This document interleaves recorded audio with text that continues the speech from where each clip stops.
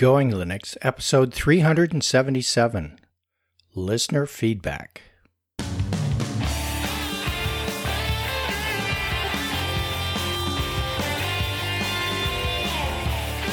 Welcome to the Going Linux podcast. I'm your host, Larry Bushy.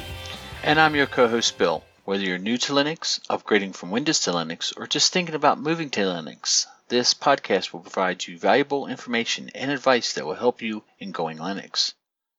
We hope that you'll find this and all of our episodes helpful in learning about Linux and open source applications and using them to get things done. If you want, you can send us feedback at our email at goinglinux@gmail.com or leave a voicemail at 1-904-468-7889. In today's episode, listener feedback. Hello, Bill. Hey, Larry. How are you today? I am doing just fine. The weather's cooling off a little bit here in Southern California, so, well, for this week anyway.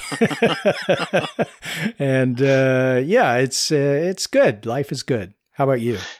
It is starting to cool off in New Mexico a little bit. It actually had to put a little sweat jacket on when I take Bear out in the mornings. So, it's like I walked out and I'm like, it's cold out here.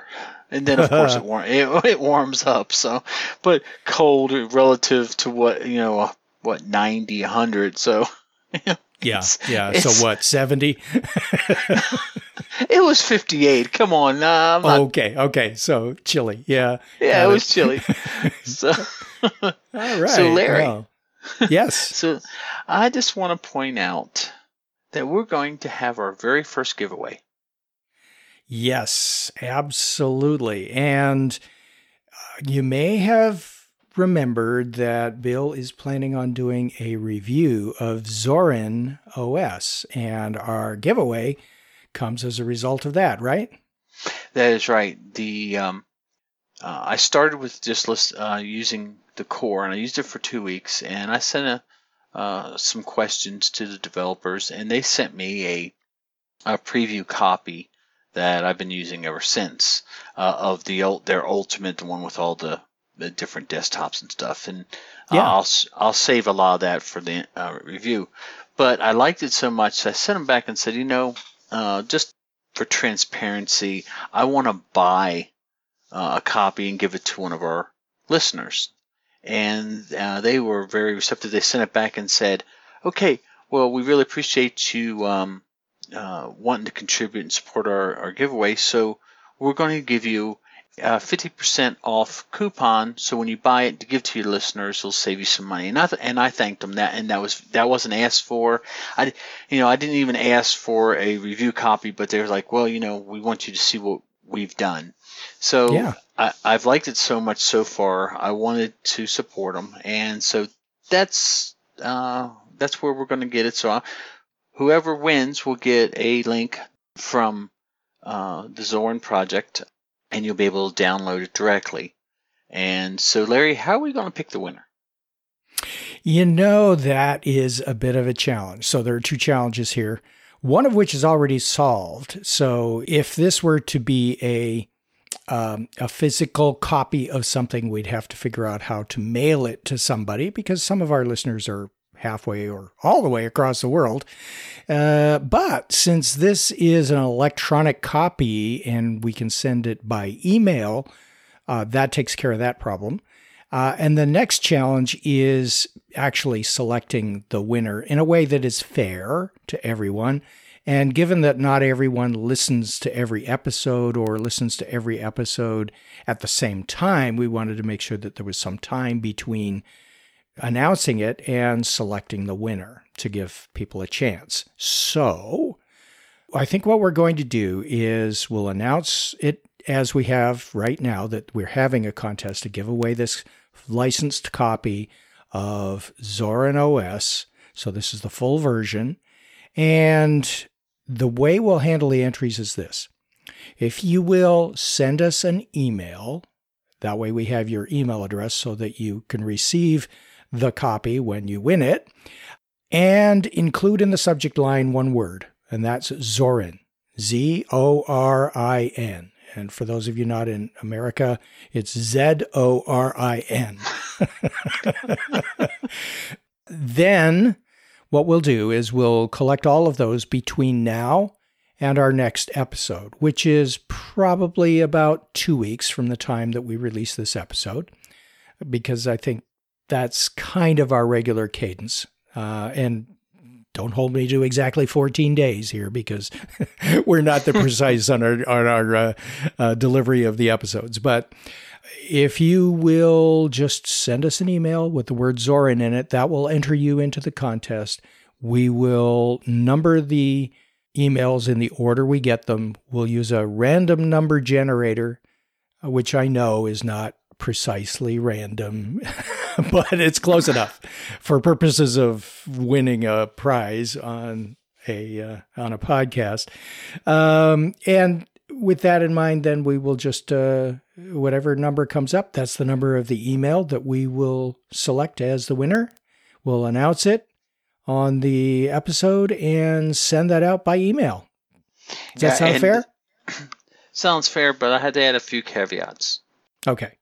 One, Larry, you're not allowed to enter. Okay. All right. I can take that. And to be fair, neither are you. Oh, yeah. Okay. Yeah, I already got a copy, but maybe I wanted another copy. No. Maybe. Maybe. And the other thing is the email will contain the download link, so you'll be able to download it. So it should be pretty seamless. And like I said, if you're interested in it, please send us the email. And we encourage all the minions who want to see what Zorin's about. Please enter. And I wanted to also give a shout out to the Zorin team for being so generous with their project, and let's see how it goes. That's great. And thanks for doing that, Bill. Oh, and no thanks problem. To the Zorin team. Yeah, thanks. So, Larry, now we've talked about the weather. We've talked about giving away free stuff. What do we talk about now? Let's talk about the emails that we've gotten from our listeners, our minions. Oh, good.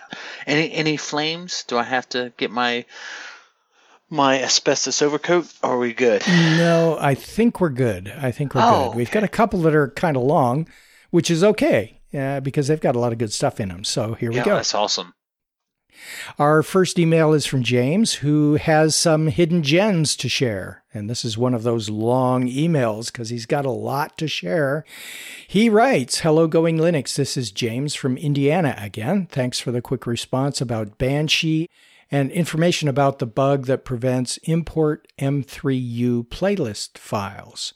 I hope this email can in some way repay the kindness and in time can enable me to join your ranks and be called Minion." Well, James, the fact that you have sent in an email automatically makes you a minion, so you've already got that title.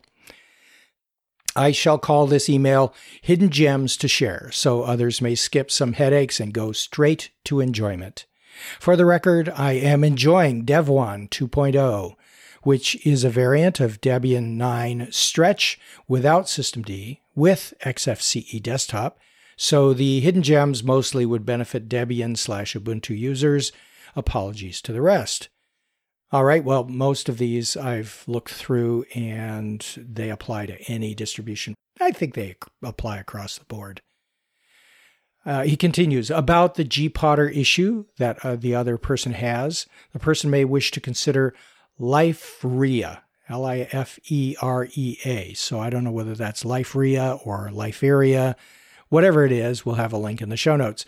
It's not a music player. Rather, it's a feed reader with podcast support. When you first install it, it will provide pre-subscribed feeds and podcasts. You can find the podcasts in their own folder in the left sidebar. To subscribe to a new one, just add the subscription as if it were a regular feed URL. James continued, he writes, Hidden Gem number 1, media players. And he wrote QM Play 2, that's QM and then play and then number 2. And he says, leaving Banshee, I tried Kodi, VLC, MPV, MPlayer, UMPlayer, Zine UI, and SM Player as replacements, but surprised by the QM Play 2, and now I enjoy using that. Kodi showed promise. It was able to import M3U and M3U and even browse YouTube internet radio stations without leaving Kodi. Downsides: Kodi is complex, meaning a learning curve. 2. Large demand on CPU and RAM.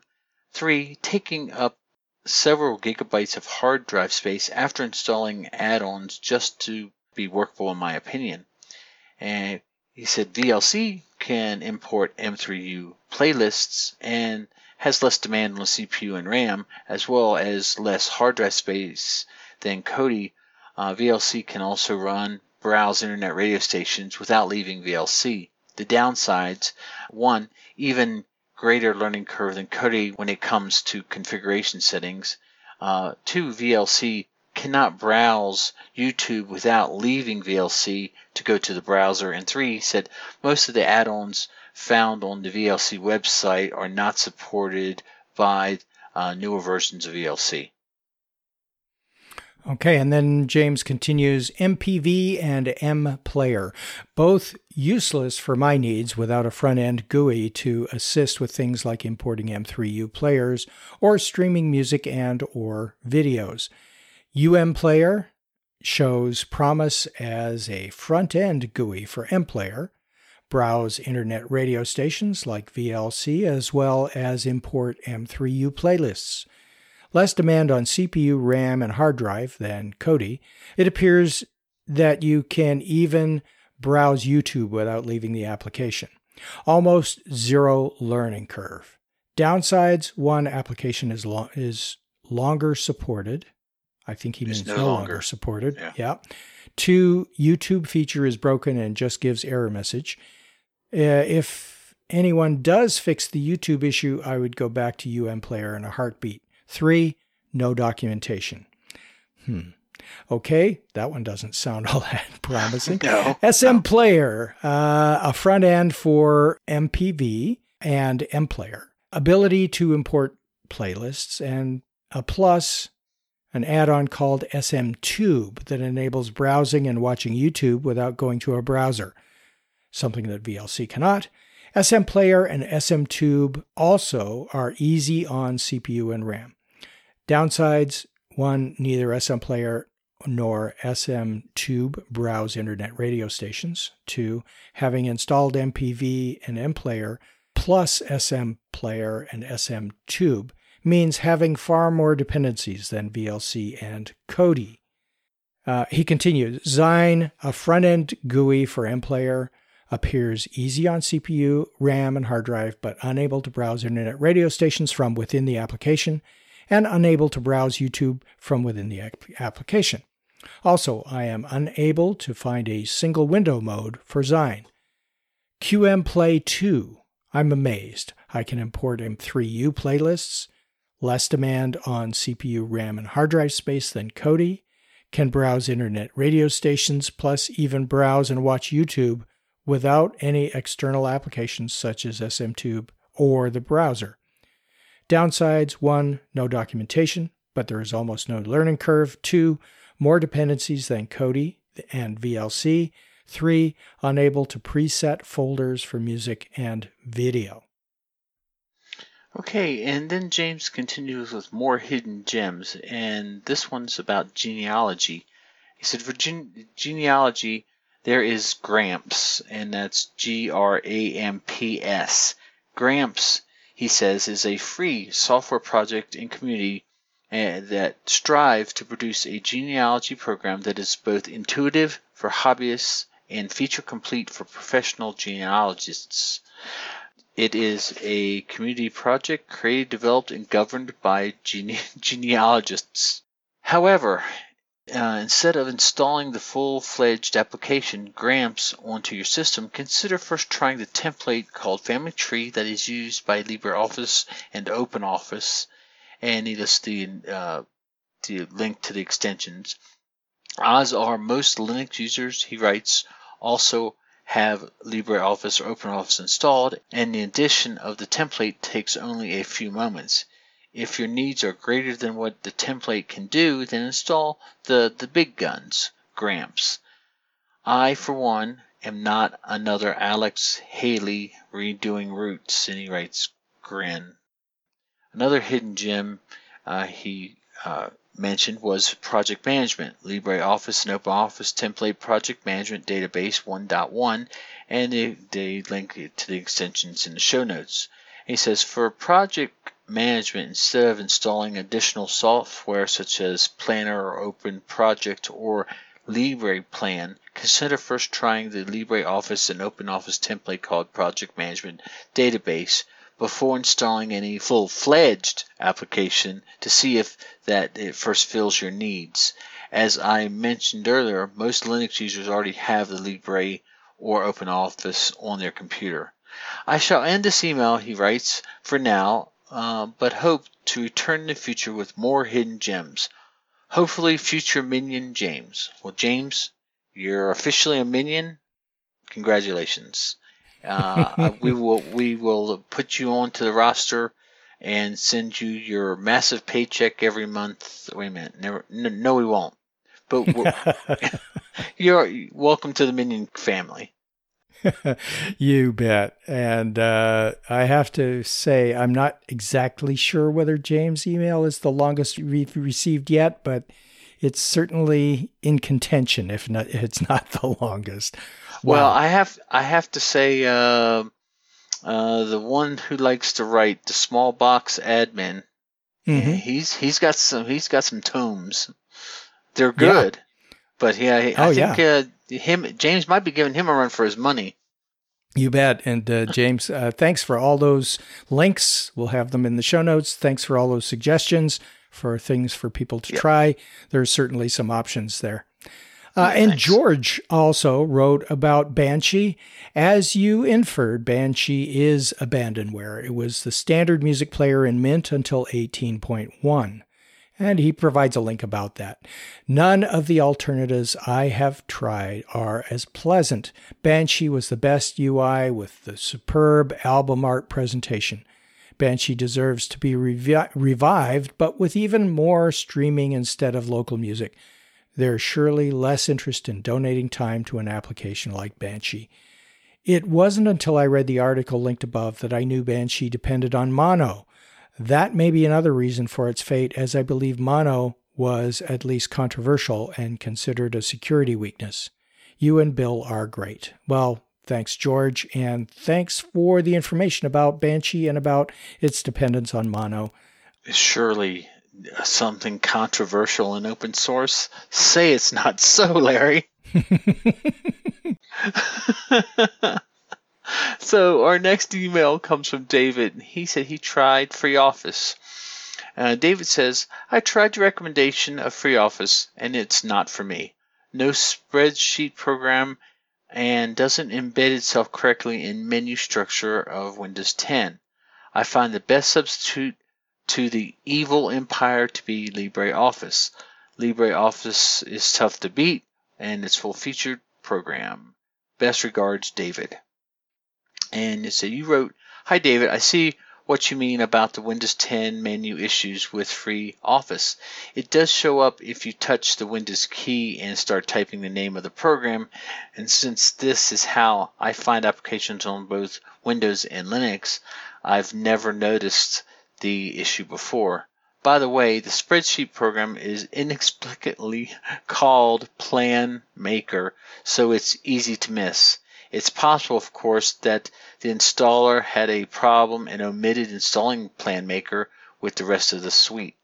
Certainly, my main use of FreeOffice is on Linux, so I don't notice some cross-platform issues. So thanks for letting us know, Larry. Larry, why do they call it Plan Maker? Like I said, it's inexplicable. I have no idea. It's a spreadsheet. And then the other thing is, whose Windows 10 machine did you test this out on? Because I know you don't have a Windows 10, do you? Oh, I have a machine running Windows 10. I don't access it very often, and I remote into it just to test out things like this on Windows. And so I don't use it for much, but I do use it. Did you wash your hands afterwards? I did. I felt all sweaty and grimy and dirty, and it was awful. All kidding aside, so I noticed that the FreeOffice didn't put an entry into the menu system. You normally click on the start button, whatever it's called these days, the menu button, and you can normally scroll through the menus and find it. Very inefficient way to find applications, no matter what your operating system is. But in the case of FreeOffice, I couldn't find them. It put icons on the Windows desktop, but that was the only place I could find the icons. And yet, if you just tap the Windows button and start typing, it finds it. So it must be in the menus somewhere, but I couldn't find it. It's really that's weird. Now, is just so a little clarification, is FreeOffice mainly aimed at Windows users that don't want to spend or have a subscription to the Office 365, or is it mainly aimed at Linux users? Because I believe this was your suggestion back in the other show. Yeah, exactly. And I don't know whether they're specifically targeting Windows, but they seem to provide equal support to Windows, Mac, and Linux versions of their Office suite. So I don't think, they're preferring one over the other or supporting one more than the other. I think this just may be an omission on their part, or maybe they intended for it to show up in the menus and something has gone wrong with the installation and it just didn't show up. So I haven't tried reinstalling it or anything like that. Oh, okay. To see if it fixes it, but so far, hey, it's you've got two data points that say it's not in the menus. So I'm suspecting that it's not in the menus for anybody. Okay. There you go. All right. Continuing on, George commented on the 25,000 points from episode 375. He writes, found the article on 25,000 data points. That's Microsoft Office, not Windows itself. Microsoft seems to be collecting subject lines from emails and full sentences that are run through a spelling and grammar checker or the translation tool. In fact, in total, 25,000, quote, events are recorded, and the data can be seen by up to 30 teams of engineers. He provides a link to his reference of an article from the Inquirer.net. He continues, Windows, the OS, seems to be only collecting 1,200. Compare this with Windows 10, which collects 1,200 event types shared with 10 engineers. The link included in the second quote goes to a story about Windows telemetry, but I didn't find the 1,200 number in the linked story. Sorry about that. Glad you were dubious, Larry. I really did try to find the story again before sending the email. Well, thanks, George. You went to a lot of effort to make sure that things were correct. I think we would have been okay just leaving my dubious comment, but now that you've done the research, we really appreciate it. Yeah, just a clarification. Is it when he compares the Windows 10, which collects to 1,200 event types shared, it's with 10 engineering teams, not just 10 engineers, right? That's what he said. Did I say engineers? Yeah, it's 10 engineering teams. Yeah. I was trying to be funny there. Okay. So, because you'll get flamed for that. Yes, I know. Yes, I get it. I know. So, Michael is moving back to Ubuntu Mate, and he writes, Hi, Michael from Meltham, West Yorkshire, UK. I have gone back to using Ubuntu Mate, the latest version. Although Slint contained screen readers for the text console, the downside was that I couldn't find all the software I was comfortable using, although I did get used to using GRSync. I don't know if this was a programming error in other Linux distros which have the Mate desktop, or some programmers believe that Orca is not needed when running Linux live CDs, but there is some issue which makes choosing a distro more difficult. But some distros I have tried, Orca was disabled on the live CD, or it only works briefly, which happens with Linux Mint Mate when you have to run Orca with Alt F2 and type Orca, where it says speech on followed by speech off. About a second later, and then there seems to be some problem when navigating the desktop in Solus Mate, and it seems like the installer of Solus doesn't speak and will only say something like install Solus. Okay. When you alt tab between apps, for some reason, Linux Mint does allow Orca to continue to run once it is installed. The reason for me going back to Ubuntu Mate was that I tried to update Linux Mint and there was a problem downloading 2 updates which I wasn't notified of, and I wasn't sure if TimeShift had done an exact snapshot of my system before I tried to do the update, which I tried to do from the command line in the terminal. All the best with the podcast, Michael from West Yorkshire. Wow. So, again, more accessibility issues. Yeah, exactly. And if there is an application that Slint was using to enable screen readers in a terminal, maybe we can find out what that is, and you can install it on Ubuntu Mate, since I think Ubuntu Mate seems to work the best for screen readers in your experience. And if that's the only thing missing, maybe we can find out what that other application is. And as far as GRSync is concerned, you mentioned that you got used to using it. It is available in the Ubuntu Mate repositories, or in the Ubuntu repositories, rather. So you should be able to install that for Ubuntu Mate without any trouble at all, and continue to use that for your backups. And just another suggestion, Michael. If you are having some issues, or there's not a program that you were using on the last distro, what was it, Slint?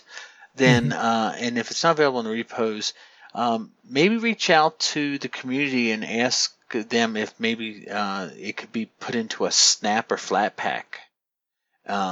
So you could install it on the Ubuntu Mate. I'm sure they would be more than happy to help out, because some of those guys just love just snapping stuff up, and that's one of the great things about the snaps and the Flatpaks. And since you're running a authorized or official version of Ubuntu, snapping that up shouldn't be much of an issue, and then we could get you running the stuff that you're used to. So yeah, absolutely. Snaps, they're the future, dude. I think so. Yeah. Thanks, Michael. Thanks, Mike. Okay, we have our final email from Greg, who responded to Highlander from episode 375. Dear Larry and Bill, in episode 375, Highlander told us of his problems with the computer clock. I wanted to provide additional information on the computer, quote, clock. There's a lot of detail, but I would suggest reading the man page for the HWC lock command. From a command line, type man space HWCLOCK. Scroll down to the heading Notes. There we learn about the hardware clock, which is notoriously inaccurate, the system clock, and how adjustments can be made. A basic default readout of the hardware clock time can be seen as a user by typing sudo HWCLOCK and entering your password. And he provides us some terminal output that shows what he gets. So when he types sudo HW clock, it shows the time, the date, and it's in kind of a universal format. It starts with the date in an international format and then the time out to fractions of seconds. Another useful command is the utility time date CTL. Again, referenced from a command line type man space TIMEDATECTL for all the information on how to use this versatile utility.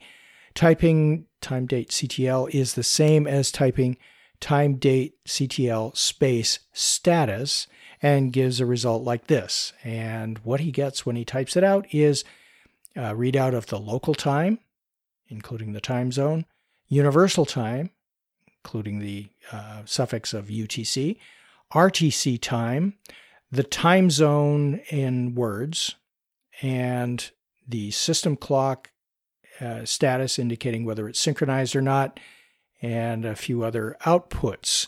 You can take a look at that for yourself. He continues, systems that use System D can be checked to see if the TimeSyncD service status by typing at the command line service space systemd, SYSTEMD, dash TimeSyncD, TIMESYNCD, space status with the following sample result. And the result he got is network time synchronization as the header.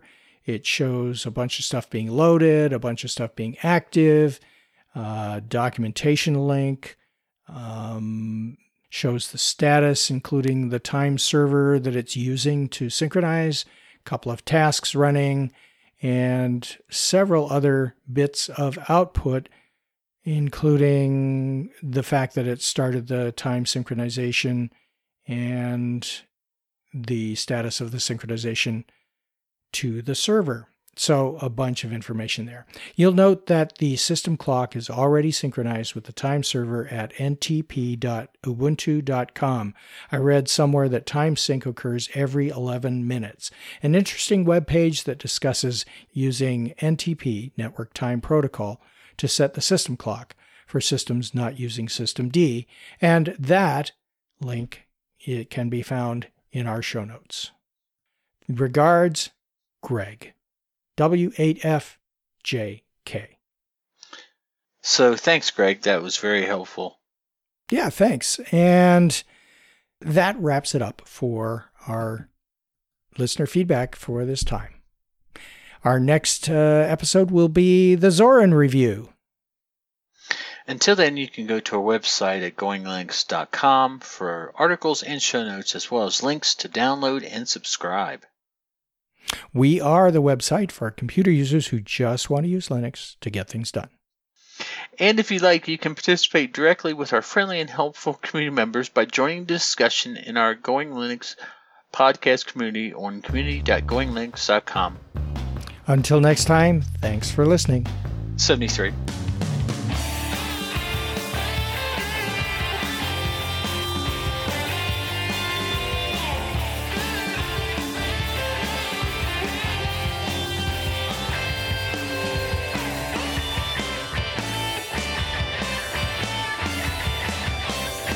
Theme music provided by Mark Blasco at podcastthemes.com.